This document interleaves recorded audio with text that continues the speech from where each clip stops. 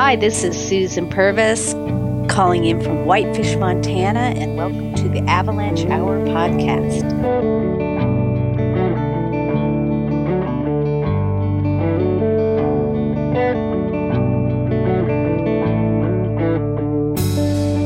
You are tuned in to episode 4.22 of the Avalanche Hour podcast.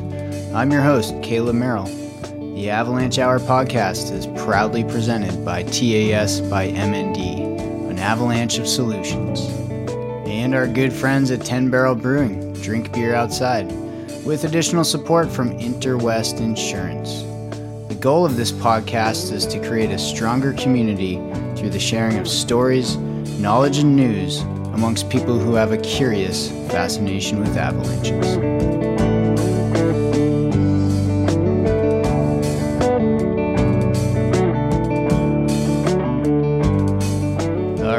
Here we are. It's sort of a bittersweet episode 4.22 just because it is the last episode of season 4 of the Avalanche Hour podcast. Not to worry, we'll be back for season 5 starting up in just a few short months. October 1st, we'll be releasing our first episode. And meanwhile, I'm going to be busy gathering content and interviews from people around the country, maybe even around the world. Hopefully we reach into some other countries, might as well as we're socially distancing, try and make this world feel a little bit closer. If you have any ideas for topics, some people are definitely reaching out these days, and I appreciate that. But if you have an idea and you haven't reached out, shoot me an email. I'm at theavalanchehourpodcast@gmail.com. If you have an idea for a topic that you'd like us to dive into for next season, or have somebody in mind that might have a great story to tell about decision making in the backcountry avalanche environment, or a near miss or an accident, reach out. I want to share your story. Thanks to all you out there that are listening to this show, this podcast. Really can't do it without the listeners. Well, I could, but it'd be a lot less fulfilling. So especially this season, it seems like I've gotten a lot more engagement from the community, and I really hope to build off of that engagement and the momentum that's been created. For season 5, as I'm conducting interviews in the fall, I'm hoping to have a little bit more of a presence on Instagram, on social media, prior to some of the interviews. So hopefully listeners out there can give me a follow on the Instagram, and you'll be able to see on my story who I'm about to interview, and you can submit questions for those folks. So hopefully, if you do, I'll work those in. I'll do my best to work those into the interviews, and we can create more engagement from the community that way. So pretty excited about the opportunity for that. I started it a little bit last fall in the interview process of season 4, but hoping to build upon that. So thanks for being involved in that. I appreciate you. And of course, a big shout out to the sponsors of this podcast that really wouldn't be possible without them. They are TAS by MND, makers of GazX, GazFlex, Obelix, and Daisy Bell remote avalanche control systems. For over 20 years, TAS has been the leader in natural hazard control systems, whether it's for villages and towns, infrastructures, or ski areas and highways. TAS has been developing, engineering, installing, maintaining some of the best remote avalanche control systems out there. And they have supported this podcast pretty much from day one. So huge thanks to TAS by MND, an avalanche of solutions. And of course, 10 Barrel Brewing. We know that you have a choice in your micro brew selections out there, and I would just ask that you support the brand that helps support your community. 10 Barrel Brewing started in Bend, Oregon by some friends. It's grown quite a bit over the years and expanded to many states now. There's brew pubs in Denver, Boise, San Diego, Portland, and of course the hometown of Bend, Oregon. Check those guys out. They've got a new line, the Clean Line, which is a new hard seltzer release. Sure to quench your thirst and help you have some fun along the way this summer, on those hot summer days on the river or wherever you might find yourselves. And of course, my good friends at Interwest Insurance, Keith and Chip, thank you so much for your support. I really appreciate you guys. And Chip, I'm going to get you on the show for season 5. So look forward to an interview with Chip. That's enough blabbering from me for now. Let's jump into the highlight of the episode here. We talk with Susan Purvis. Susan's an explorer, educator, and author of the best-selling adventure memoir, Go Find: My Journey to Find the Lost and Myself.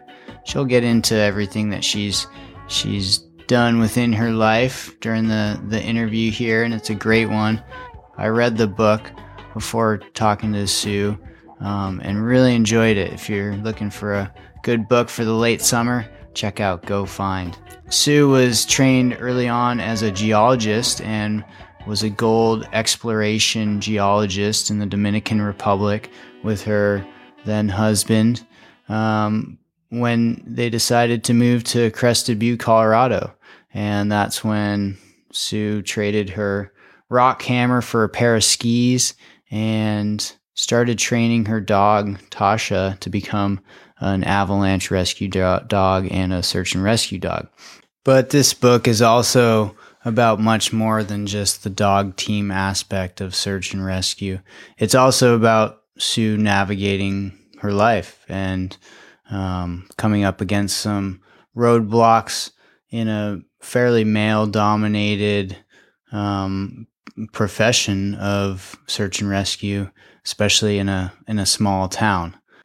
Sue also has done quite a few other things in her life, and currently owns and runs Crested Butte Outdoors, which is a company that specializes in wilderness medicine and avalanche courses.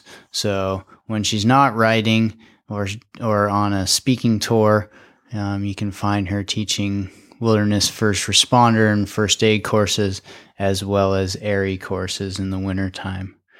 So without further ado, let's jump right in with Susan Purvis. Here we go. All right. Welcome to the show, Susan. Thanks for making the time this morning. Good to be speaking with you. All right. Susan is the author of a recently released book called Go Find: My Journey to Find the Lost and Myself. And we're going to talk a bit about this book, but the premise is it's a memoir talking about her training of search and rescue and avalanche rescue dog. Is that right, Susan? That is right? So right. Not only did we work in the snow, but my dog and I also found people in the water, lost in the woods, or victims of crime. Mm-hmm. All right. Well, why don't you give us a little introduction of yourself, talk about your background, some of the roles that you've had in the snow and avalanche arena, as well as the SAR communities. Well, for all your listeners out there, I grew up skiing and ski racing on the 600 vertical foot slopes of northern Michigan on Lake Superior. It was one of the activities offered to women at the time. So I ski raced on ice. And even when I was in high school, I got involved. I was a junior ski patroller with the National Ski Patrol. I think I was a junior or senior in high school when I did that. Then when I went to college, I kind of put all that stuff aside. I came out west to go to college, and I got a degree in geology. And because I was a poor student, I had to go make money. I ended up looking for gold in Latin America with my husband at the time. And as a result, we could live anywhere. So I wanted to get my feet back into the snow. And we chose to commute to the Dominican Republic out of Crested Butte, Colorado. So while looking for gold in the Dominican Republic, was this just for yourselves, or were you working for a larger entity? How does that work? I've never really talked or met a gold searcher before.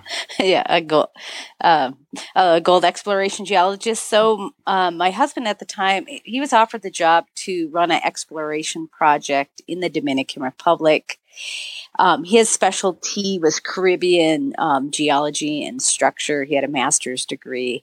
And the Dominican Republic actually has a really large gold wealth. And actually, the Christopher Columbus stopped there because all the natives at the time were wearing free gold. So there's a huge, easy, accessible gold deposit. So we were hired by an international gold exploration company to do some reconnaissance. So our work in geology exploration is not a whole lot different than search and rescue. And I'll tell you why. Because, we read and look at maps for a living.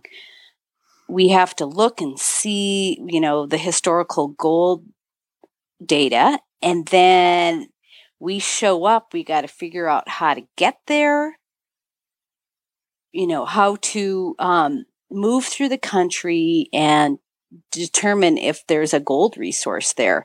And when you start looking at it in search and rescue, that's why I feel like my husband and I and my dog were a really good team, is that we would know where maybe someone was located, the last point seen, and we knew how we would have to get there. And, we looked and read maps for a living. So I learned that by reading my dog, where the scent was and where it wasn't.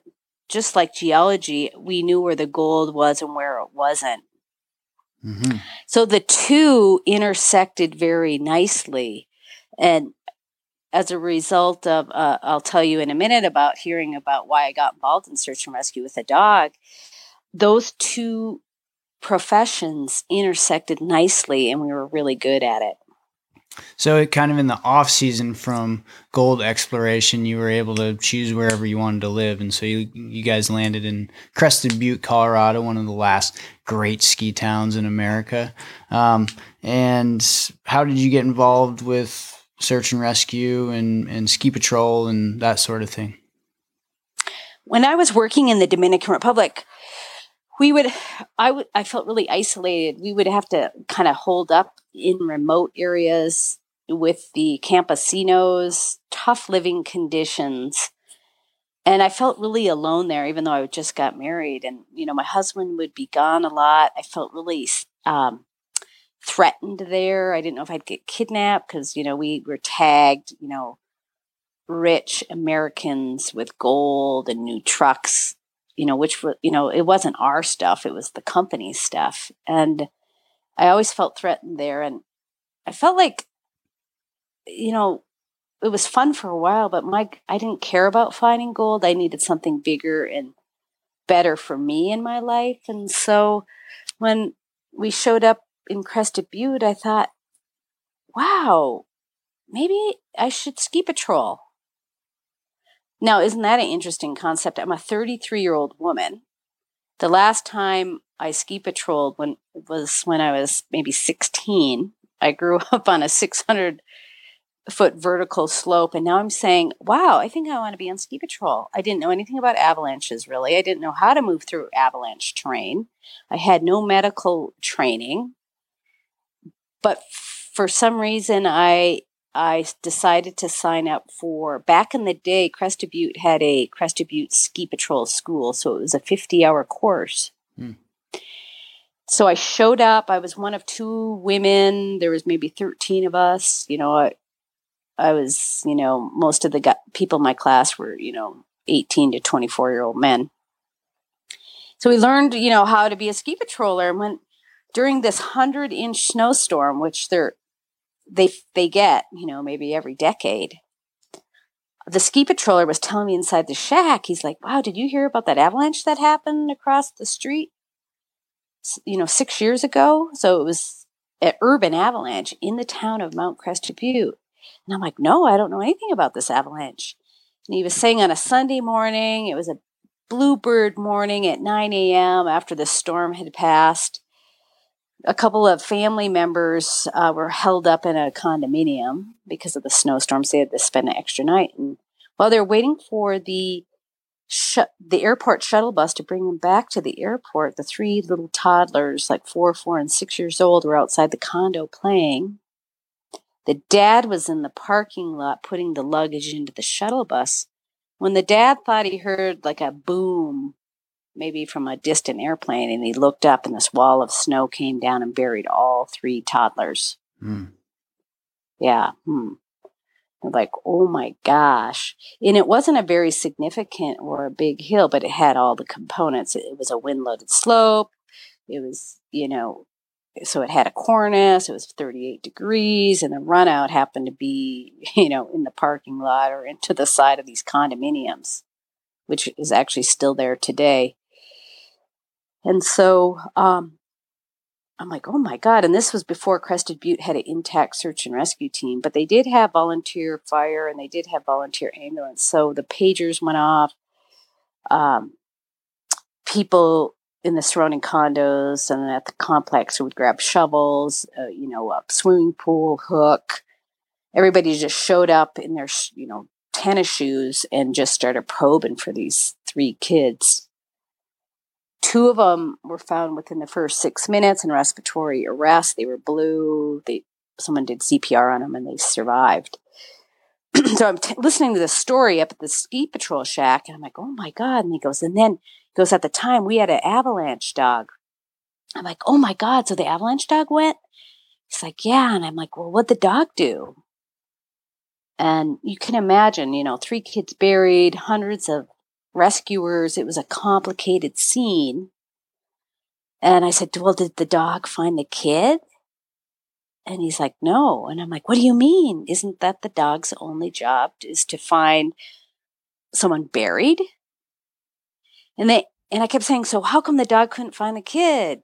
How come the dog couldn't find the kid? And the answer they gave me wasn't good enough. And I don't even know if you could answer it. And then I thought, wow. So it turns out the kid was found 8 to 10 feet under. A backhoe had to kind of remove the snow. I think a prober found him eventually. Horrific circumstances. And that night I was walking through the snowstorm up on that hillside where that avalanche had happened 6 years earlier. There were still no warning signs to warn me as a new person in Crested Butte, do not enter, avalanche danger. I could look up in the condominiums. The tourists were cooking and, heavy winds, 100 inches of snow is coming down. I'm like, oh my God, nothing's changed. And I thought in that moment, I was slogging through knee-deep snow up the road to my friend's condo because I had to spend the night up there. I thought, wow, I wonder if I could train a dog to save a life. And at that moment, I vowed to never leave anyone behind. It was also the same year I said to my husband, till death do us part. So you guys got married that year. What year was that? It was 1995. Okay. So I got married. We were commuting to the Dominican Republic. I now got a puppy, and I work in the Dominican Republic, so I was making a lifestyle change. I finally found purpose in my life. I wanted to make a difference. And so I had to juggle. One of the metaphors in my book is I had 1 foot in the snow at 10,000 feet in Crested Butte, and then 1 foot in the mud in the Dominican Republic. So now I was on a mission. I'm going to train an avalanche dog. Didn't know anything about it. I didn't have any mentors. As a matter of fact, nobody was really training an avalanche dog in the valley when I first started. Yeah, it sounded like the Crested Butte Ski Patrol didn't really have much of a organized avalanche rescue dog program. Right. But I think they were starting to organize that while I was there too. And you got this puppy. I guess we could introduce her, right? Tasha. Sure. Tasha, sorry.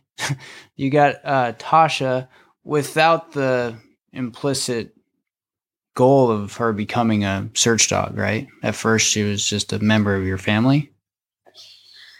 Yeah. So I had taken I knew I wanted a dog. I had heard the story, 6 months before. And I thought, how can I manage all this? And then one day, in the meantime, I thought, I'm going to be on ski patrol. I can do this, even though I was kind of outside the bell curve of a typical ski patroller. I'm, 33. I'm a 5'4" tiny little gal.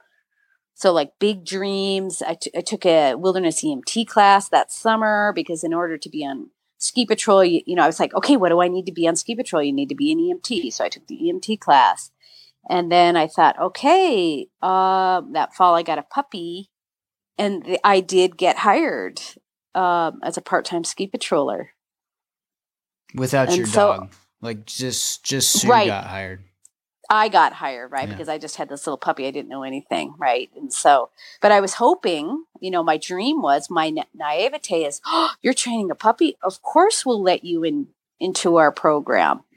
But I would find out later, no, that's not how we work. You can't just barge in here and with your big dreams with a puppy. You have to be a competent line patroller for 3 years working full time before a dog can come into this program. Which seems like a fair protocol, right? It seems like a fair protocol, but at the time that was like a dream breaker for me because I don't have time, for my dog and I in our 4th year to, because we don't know, like a dog's lifespan is so short, and it takes years to train a dog. And it also, because you're in the ski world, all it takes is an ACL tear on your knee, and you're not doing that career anymore either. Sure. So, so I had, so how did it all work? I had to go to the school of hard knocks. I had to submerge myself in dog training. So I joined a volunteer statewide search and rescue group called Search and Rescue Dogs of Colorado. I had to join, so the abbreviation is SARDOC, and they're going to train me and teach me how to train my dog, which meant if I want to be deployed and dispatched through their organization, they're saying, oh, you have to join your search and rescue team. You have to have the competence and skill and be a part of a team. So when I'm in Crested Butte, I also join Crested Butte Search and Rescue because they're going to teach me how to be a search and rescue team member. And then I also needed all the quick, fast mentorship of being at a Class A Avalanche prone ski area. So I'm on ski patrol, I'm on search and rescue, I'm on Search and Rescue Dogs of Colorado, and I get hired as an EMT at a urgent care clinic at the base of the ski area. So all of a sudden I'm immersed in medicine, avalanche, search and rescue. And and I have to commute back and forth to the Dominican Republic, and I have this puppy and a husband. That sounds like a really busy schedule. Busy schedule. Yeah. And so along the way, you ran into kind of some small town politics. You ran into some resistance from some folks that were part of these organizations that were pretty established within the community. Yeah. So, again, I'm an outsider coming into a small town. A lot of us know what that's like, especially in the ski industry. We all, kind of come from somewhere and say, wow, this is my dream and I want to do it. And, why would there be any resistance to saving a life? Now, that was my naivete because I thought, wow, this is like a higher calling. But everybody's got their set of rules and, the pecking order. And I'm entering, there weren't really any women in search and rescue in Crested Butte. It was kind of the guys, and they're mostly snowmobile and fire and ambulance guys. So they kind of organized after that. The 3 kids were buried. And the same with ski patrol, I think at the time it was actually out of 50 people, full-time and part-time, I might have been the seventh woman. Okay, that's not too bad of a ratio. Mm-hmm. And, I don't have it. I'm a strong skier, but my skill set, for that world is minimal. Okay, so I'm a rookie, and I'm like, but, and I just I needed mentors, and I didn't get the mentorship probably I needed.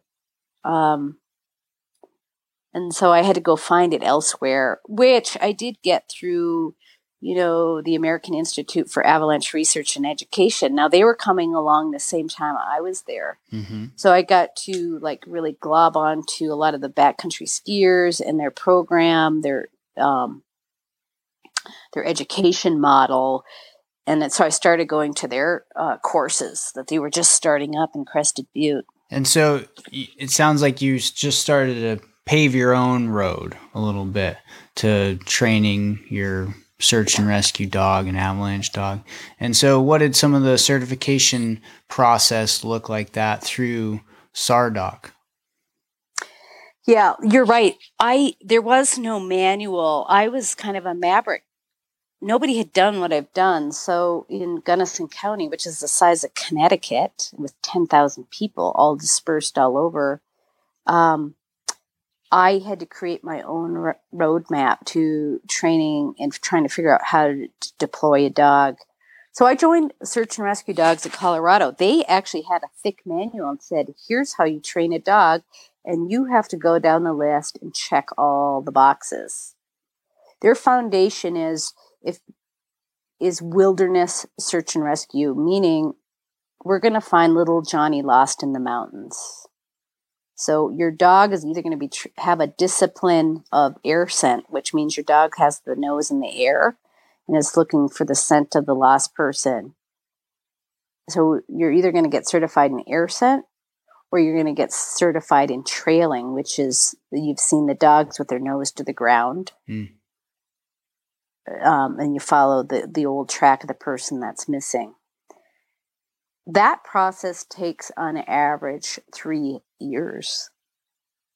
Now, because I lived in avalanche country and I was on ski patrol, they had a amendment. If you're in the avalanche world, you can actually get certified in avalanche first, and your dog has to be a minimum of 18 months old. And I was so hyper-focused. I'm like, I need that avalanche certification. I want to save lives. Remember my dream? Yeah. So as long as I stayed on ski patrol and I stayed on search and rescue, I could get my avalanche certification in 18 months. And so in the winter, I trained on avalanche. I buried hundreds of people. And sometimes the ski patrol would let me go up there and, because they, you're only as good as how much you train. And so the deep snow is up high. Mm-hmm. It's hard to train when you only have a foot of snow on the ground. And in the meantime, in the off season, I'm trying to get certified in this wilderness air scent work. Mm. And so every step forward is 2 steps back. And since I was so isolated, I was 3 to 4 hours from the nearest dog handler. My obedience training was not that good. I had this, my parents raised me as a free spirit. So I was like, I'm going to raise my dog as a free spirit. And, it would have been hard. And I was trying to learn my dominance, the alpha, the submissive in my pack between my husband, the pack between my dog.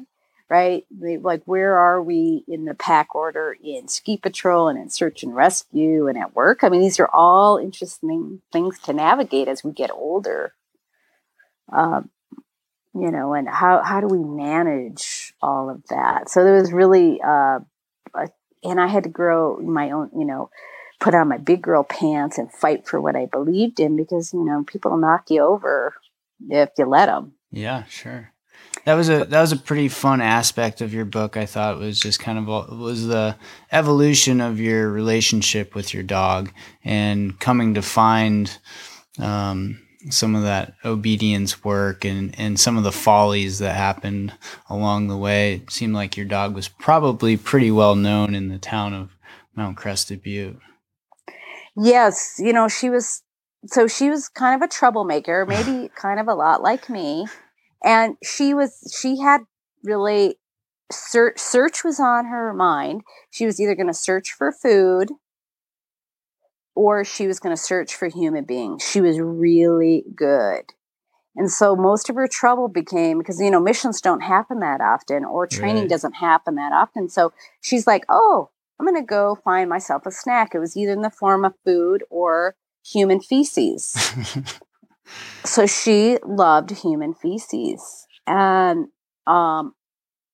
when she would leave my site, which I should have left her on lead more times than not, she was always scrounging around for food.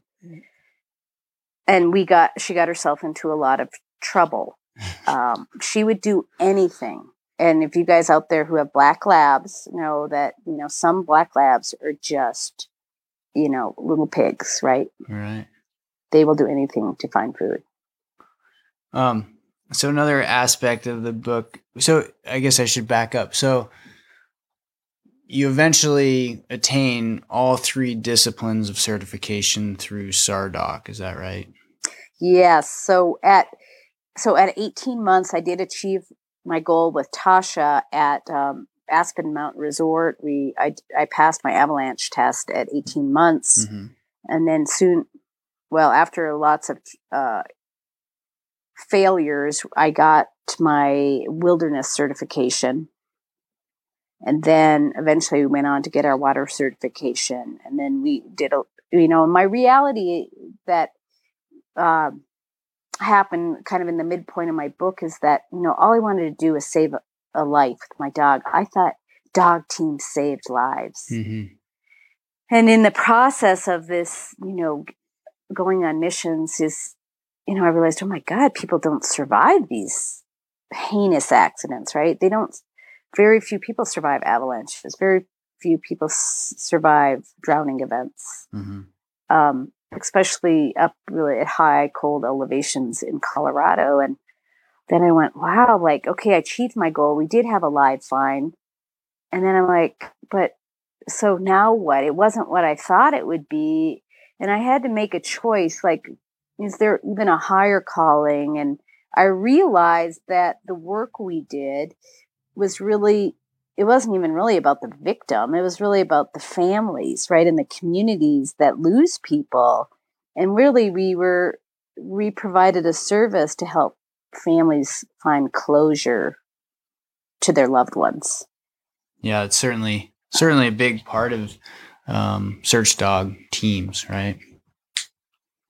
Yeah, and so nobody ever really told me that dog teams really don't find people alive. It's rare. It's rare in a search and rescue dog career that they'll even maybe go on an avalanche mission. Most ski patrol dog teams would hardly ever deploy because, ski patrol avalanche dogs technically only stay at their ski resort. And, there's not a lot of avalanches happening in ski resorts. So a dog team at a ski resort will have a whole career and never go on a mission. Well, many of the professional ski patrols that have dog programs also do respond to events that happen outside the ski area boundary, many times by being dispatched in a county search and rescue authority. Exactly. So that's changing, and now there's dual purpose dogs, right, for sure. They are, and so that, that's happening a lot more. But back in the day, that was just starting up, and a lot of dog programs, they just stayed at their ski hill because they didn't have any other way. But now we have helicopters everywhere, and they get to deploy, which is awesome. Sure. Yeah, and that brings up a good point. I mean, there are some people that are kind of, might say, why are we spending all this time training these dogs, right? And how many live finds have there been of avalanche victims in North America. Do you know that statistic? Yeah, it's less than, 5 fingers for sure. Right. And I think there was one last year in France that was a live fine. But it's very rare. So I think the point that you're making is a valid one, is that it's very important to bring closure to the family of these victims of avalanches or other death by other means in the backcountry, right?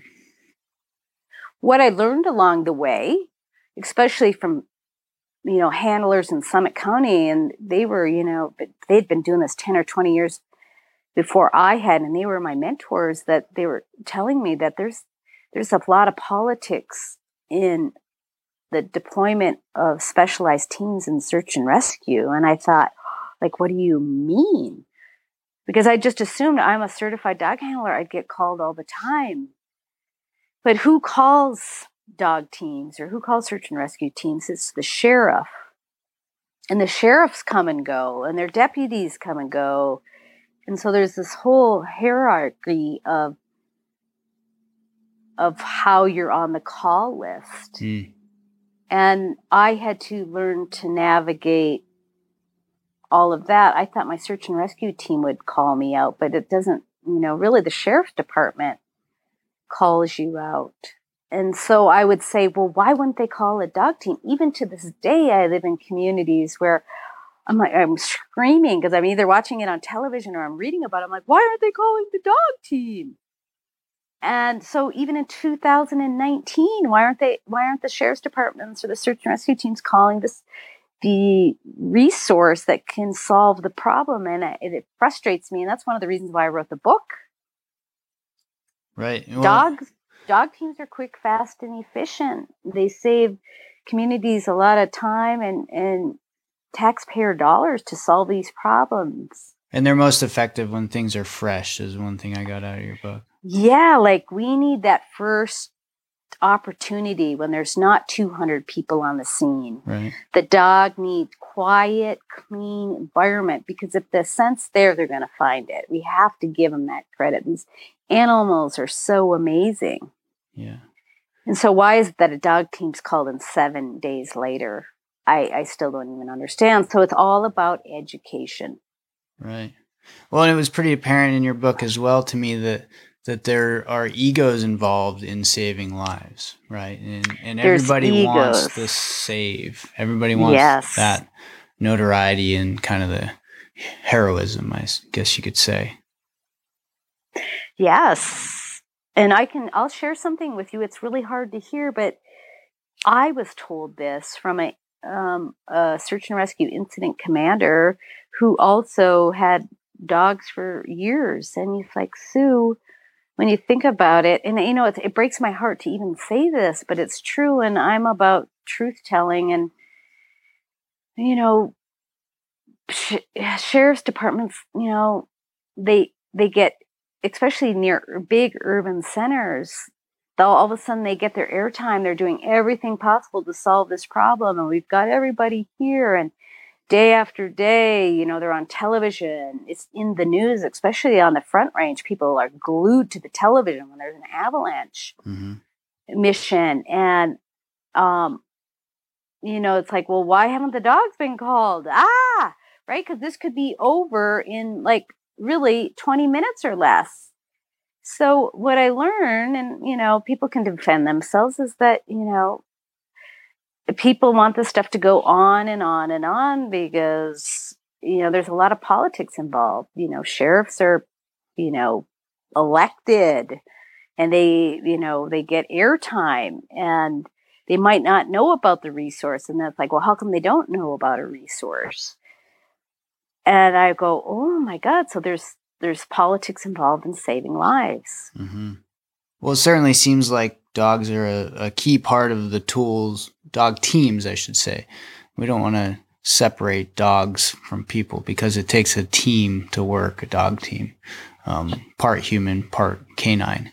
And it certainly seems like the dog teams are an integral part to effective search and rescues. And hopefully your book has brought about some awareness of that within especially the public. Yeah, and so, what is a dog team? So there's the handler, the main handler. Then every handler needs, what we call a navigator or a technician, right? In the Avalanche world, it's usually a safety technician.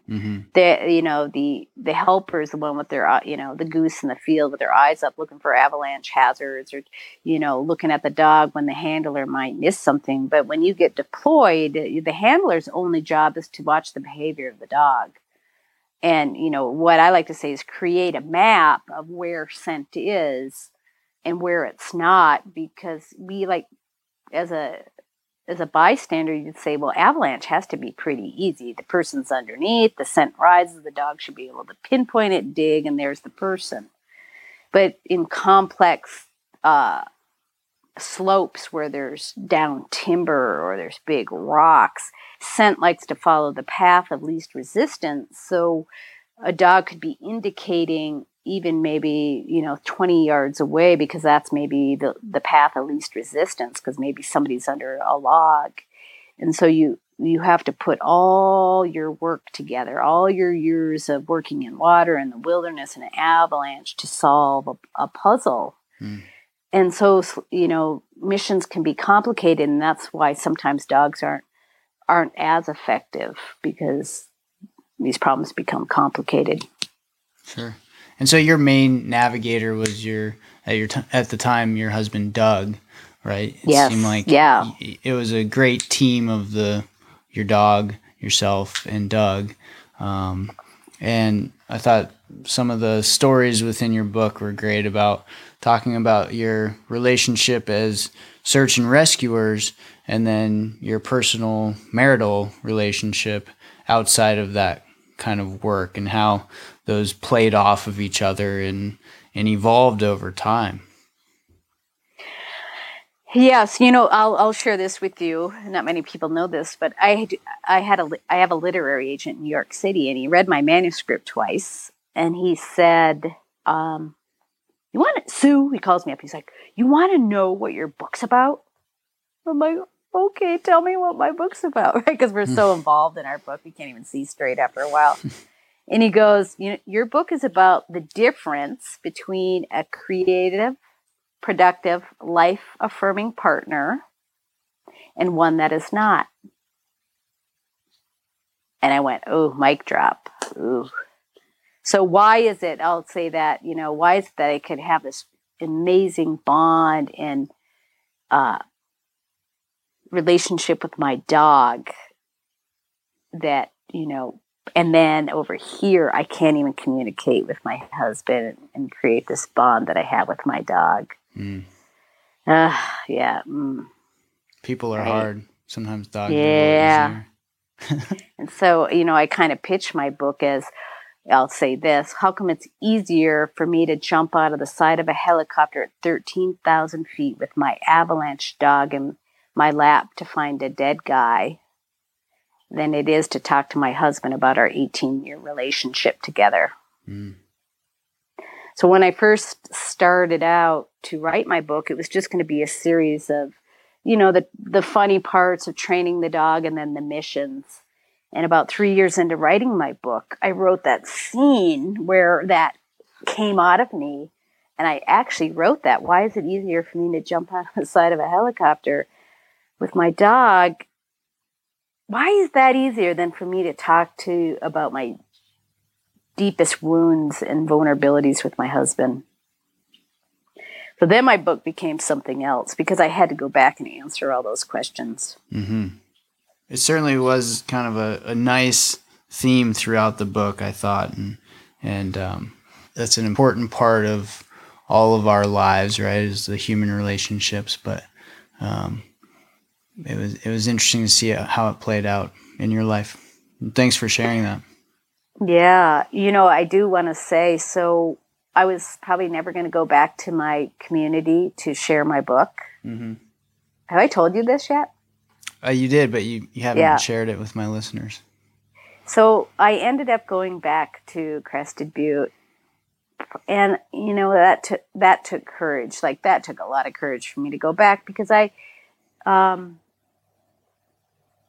and when I spoke, 5 minutes before my presentation started, the place was packed. In walks kind of the main characters of my search and rescue team. And I'm like, oh my God, my ex-business partner, the ski patrol director, and they all came in with a big smile, a big hug, congratulations. And I'm like, oh, like, yay, because we've all grown. They're the last ones standing, and I look up at them and I go, well, you guys can all throw eggs at me in 2 weeks after you read my book.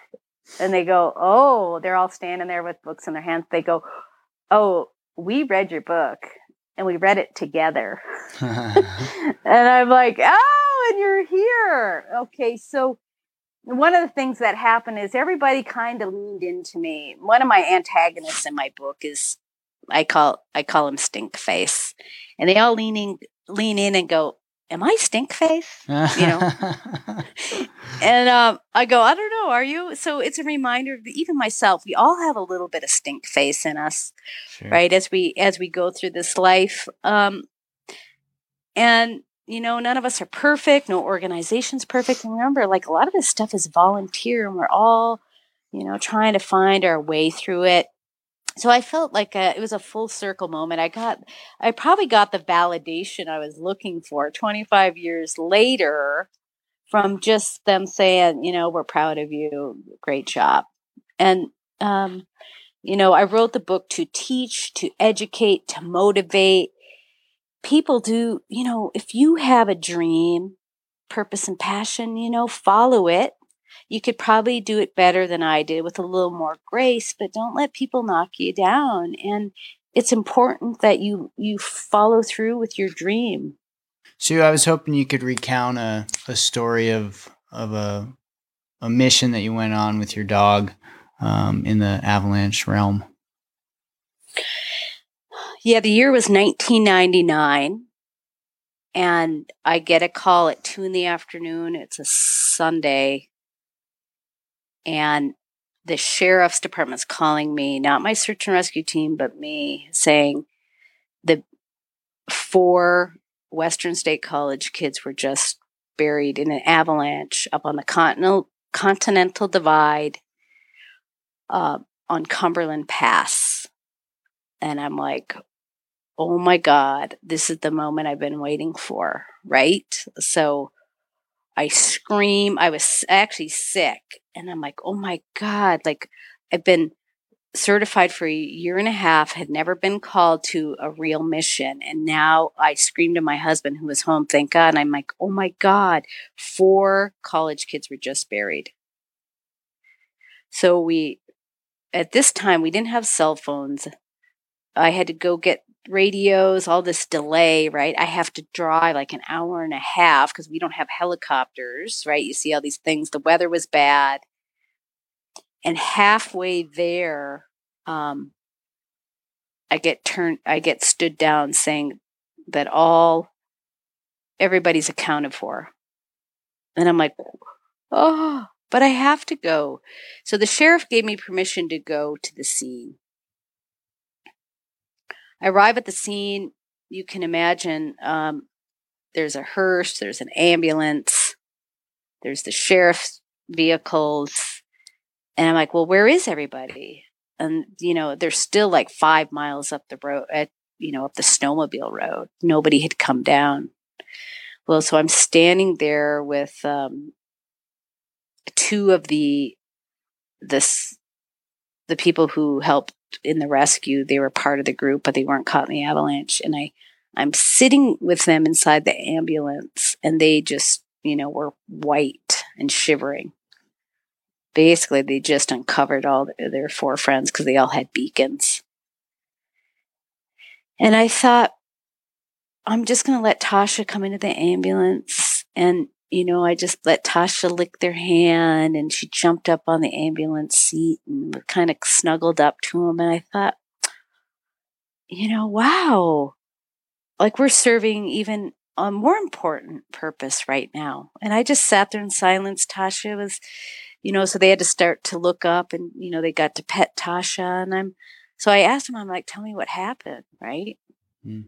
So now I'm making connection with these two men who just lost, three of the people were killed, buried 6 feet deep. One of the college kids was buried to his neck, and they were these two guys were the rescuers. And I thought, wow, like there's more to search and rescue than just, being the hero and, finding the victims. We can all have different roles at different times.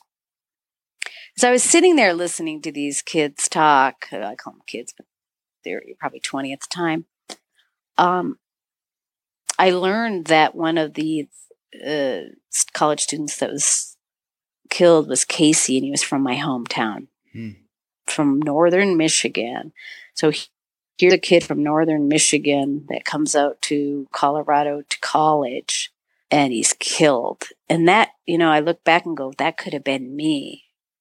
Luckily I went to college in Montana. The snowpacks has a little more stability. Because I probably would have killed myself in Colorado because I didn't know anything about avalanches in 1980, which it happens to a lot of people, right? They have no knowledge, no awareness. They go out skiing and they get killed. So we're sitting there, then the victims start coming down. I am with the coroner, I'm with the sheriff. I'm starting to learn about search and rescue that nobody could teach you. I'm there as these victims are coming down, avalanche victims. And I'm like, my dog gets to go by them, make connection with the victims.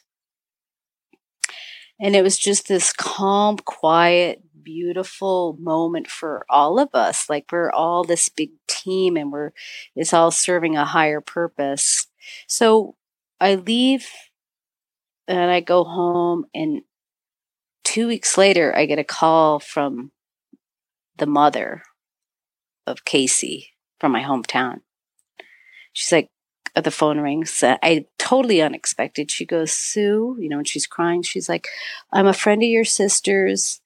She gave me your number. She said I could call you. And she goes, I've lost my son. I have one question for you. I'm like, okay. And do you want to know what she said to me? Yeah. So what does a grieving mother say? She says, why didn't they start CPR on my son? And then she goes, I see on television in Europe when people are buried, they survive for days, kind of in these urban avalanches, where, people are recovered, days later. And she was like, I just want to know why they didn't start CPR on my son. And in that moment, I'm like, oh, and I've been in medicine now for 4 years. I know so much, from skiing and the clinic. I go, they did try CPR on your son. I go, he was just buried so deep, he didn't survive. And she goes, well, thank you. That's all I wanted to know. And she hangs up.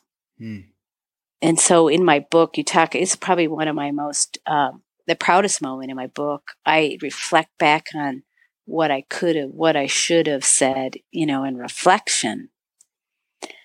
And, okay, so that's that story, but let me fast forward it. It's 20 years almost to the day. I'm back in my hometown as a keynote speaker 3 weeks ago.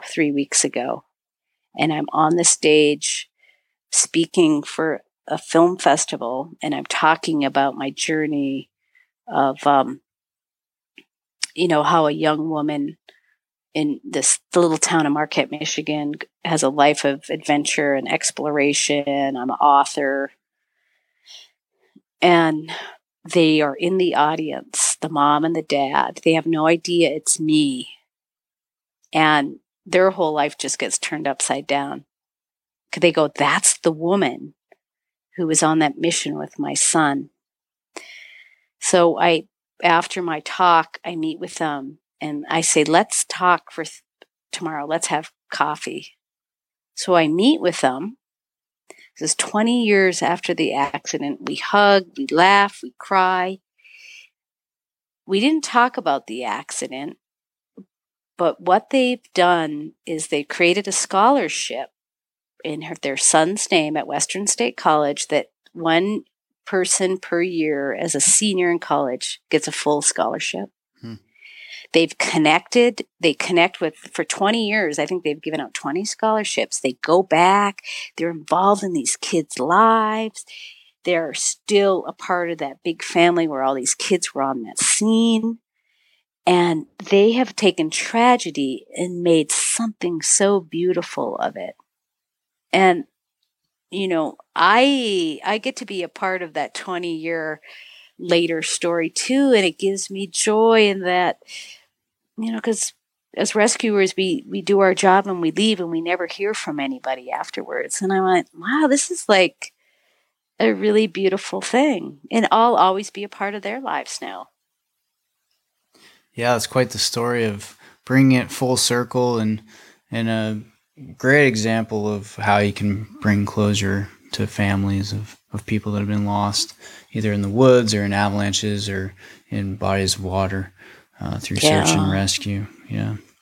Sue, it's been great to talk to you today, and thanks for sharing some of your stories and explain a little bit about what goes into training a search and rescue dog, an avalanche rescue dog. And people can find your book probably just about anywhere you can find a book, right? Yeah, probably on Amazon, or support your local indie bookstore. Yeah, go there first. And I want to say thank you for having the courage to start a podcast and talk about hard subjects and sharing and educating everybody. Yeah, you're welcome. Well, it wouldn't be much without the great guests that I have on the show. So thank you. All right. Goodbye. Cheers.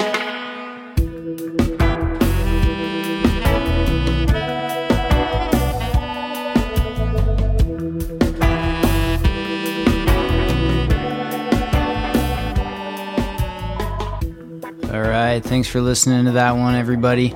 If you enjoyed it, you will sure enjoy the book. So get it wherever you get your books. Again, check that local bookstore first, and then maybe move on to the big Amazon. If you're just finding the podcast, thanks for listening. You can go back and listen to other episodes and other seasons. They're all archived wherever you get your podcasts, or you can find them all at the website www.theavalanchehour.com. If you are enjoying the show, please rate and review it on whatever platform you listen to it on. Super simple, helps me out. It's not too big of an ask. So I appreciate you doing that. Appreciate it. Thank you in advance. If you have some feedback for me and you want to share it, feel free to email me. I can be found at theavalanchehourpodcast@gmail.com. And like I said in the beginning of the episode, if you have ideas for episodes for next season, shout them out, and I appreciate you. The folks that have already sent some ideas for some episodes, I'm excited to follow up with some of those. So thank you very much. Give us a follow on the socials. We're at the Avalanche Hour Podcast on Instagram and Facebook. Music today was by Ketsa for our first track, and that was Open Eye by Ketsa. And taking us out of the hour right now is Sunlight Dub by Shoal and Dub. Those tracks were made possible through the permission of the artist and can be found at ketsa.uk.